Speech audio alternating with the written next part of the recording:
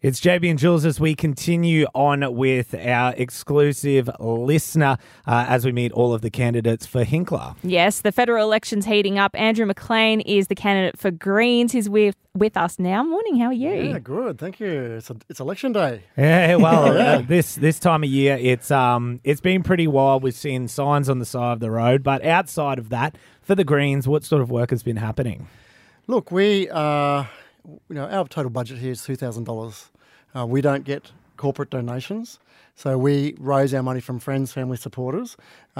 We actually think the reason we do that is about 6 years ago, the Queensland Greens decided not to take any corporate donations because we could see that corporate donations was actually polluting our political system.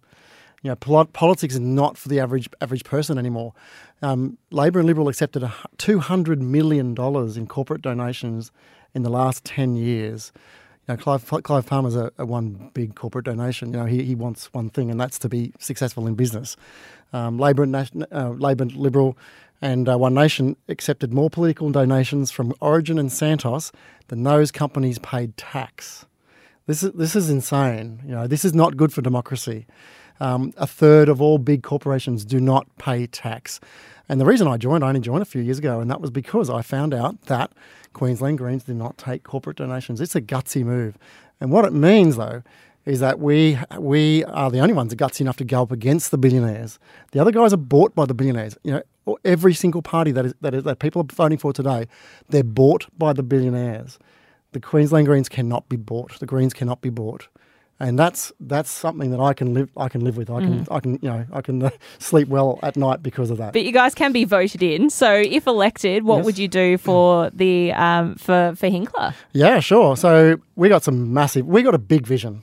You know, I think the other parties in some ways have got very small visions really, but we've got a very, very big vision. So get dental and mental health into Medicare. Free dental, full mental health. Seeing a psychiatrist anytime you want.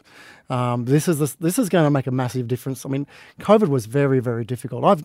I've not really struggled with mental health until last year, until COVID. It was difficult for all of us, and we need our society. We need to pull the money from the billionaires. So we're going to pull 6% of the tax them 6% so that we can do these really, really cool things for people and for planet.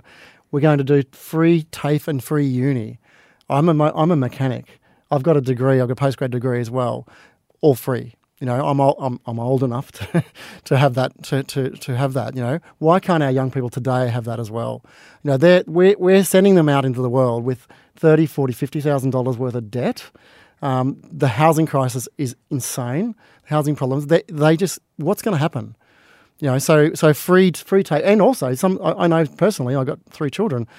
Some kids are going on the uni path, and they just feel like they can't get off. They don't really love what they're doing, and they can't get off because they just got so much debt. You know, this is not good for society. We had it. Let's bring it back. You know. Let's look at the housing crisis. We're going to build 1 million homes in 20 years across Australia. We follow the science in the Greens. We follow evidence-based policy, and the evidence is that I saw a report not too long ago. In 15 years' time, we will need 750,000 houses. That's just the fact. We live in one of the most richest countries in the world, in the richest time. And we've got people sleeping in tents. We've got people sleeping in cars. Rent is just too high. Healthcare is just too expensive. What are we doing as a society? This breaks my heart. In fact, Hinkler, there was a study recently, and Hinkler was the highest disadvantage in all of Australia. Out of all the electorates in Australia, and there's a lot out there. We're the high. This is not a good stat. This is not a good reality, you know. There is so many, 25% of people are on income support. We're going to double income support because Labor and Liberal have said, no, it's staying at $44 a day. You can't live off $44 a day. And then someone comes, then their tenant comes along and says, oh, sorry, rent's going up $200. They can't pull that from places. So, you know, $44 a day is under the poverty line. The poverty line. You know, and so $88 a day is above the poverty line. This is what we should be doing. So when you accept money from the big boys, from the billionaires, this is what happens. the money gets, the billionaires in Australia, there's only like 131 billionaires in Australia. There's only about 11 in Queensland. Their wealth doubled over COVID. And people are really suffering. Small business is really suffering. I just sold my mobile mechanic business, actually. So, I know what it's like to be in business.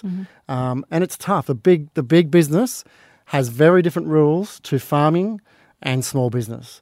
In fact, the oil companies, the fossil fuel companies, they were subsidised to the tune of $10.5 billion last year, given that money by our government. They're very wealthy, they're very strong, and we still are subsidising that dollars to the coal industry.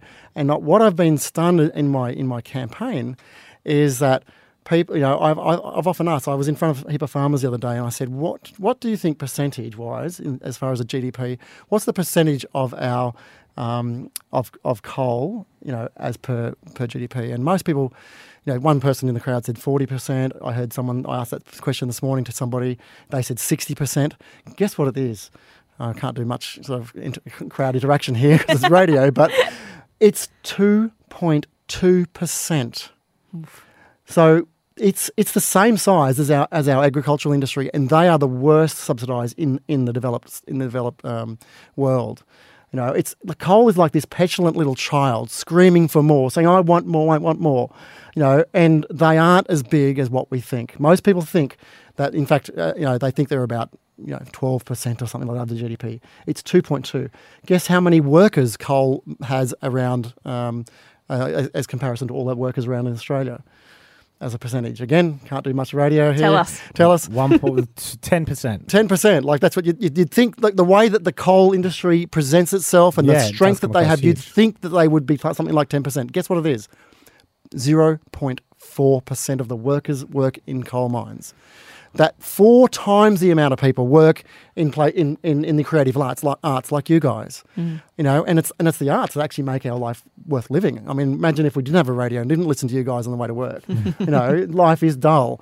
And we need to support the arts. We need to support life. We need to support humans. Well, there's passion. Yeah, there is passion. He's raised some amazing points right there. But if you think the Greens are the team to do it, vote 1 come voting day to Andrew McLean.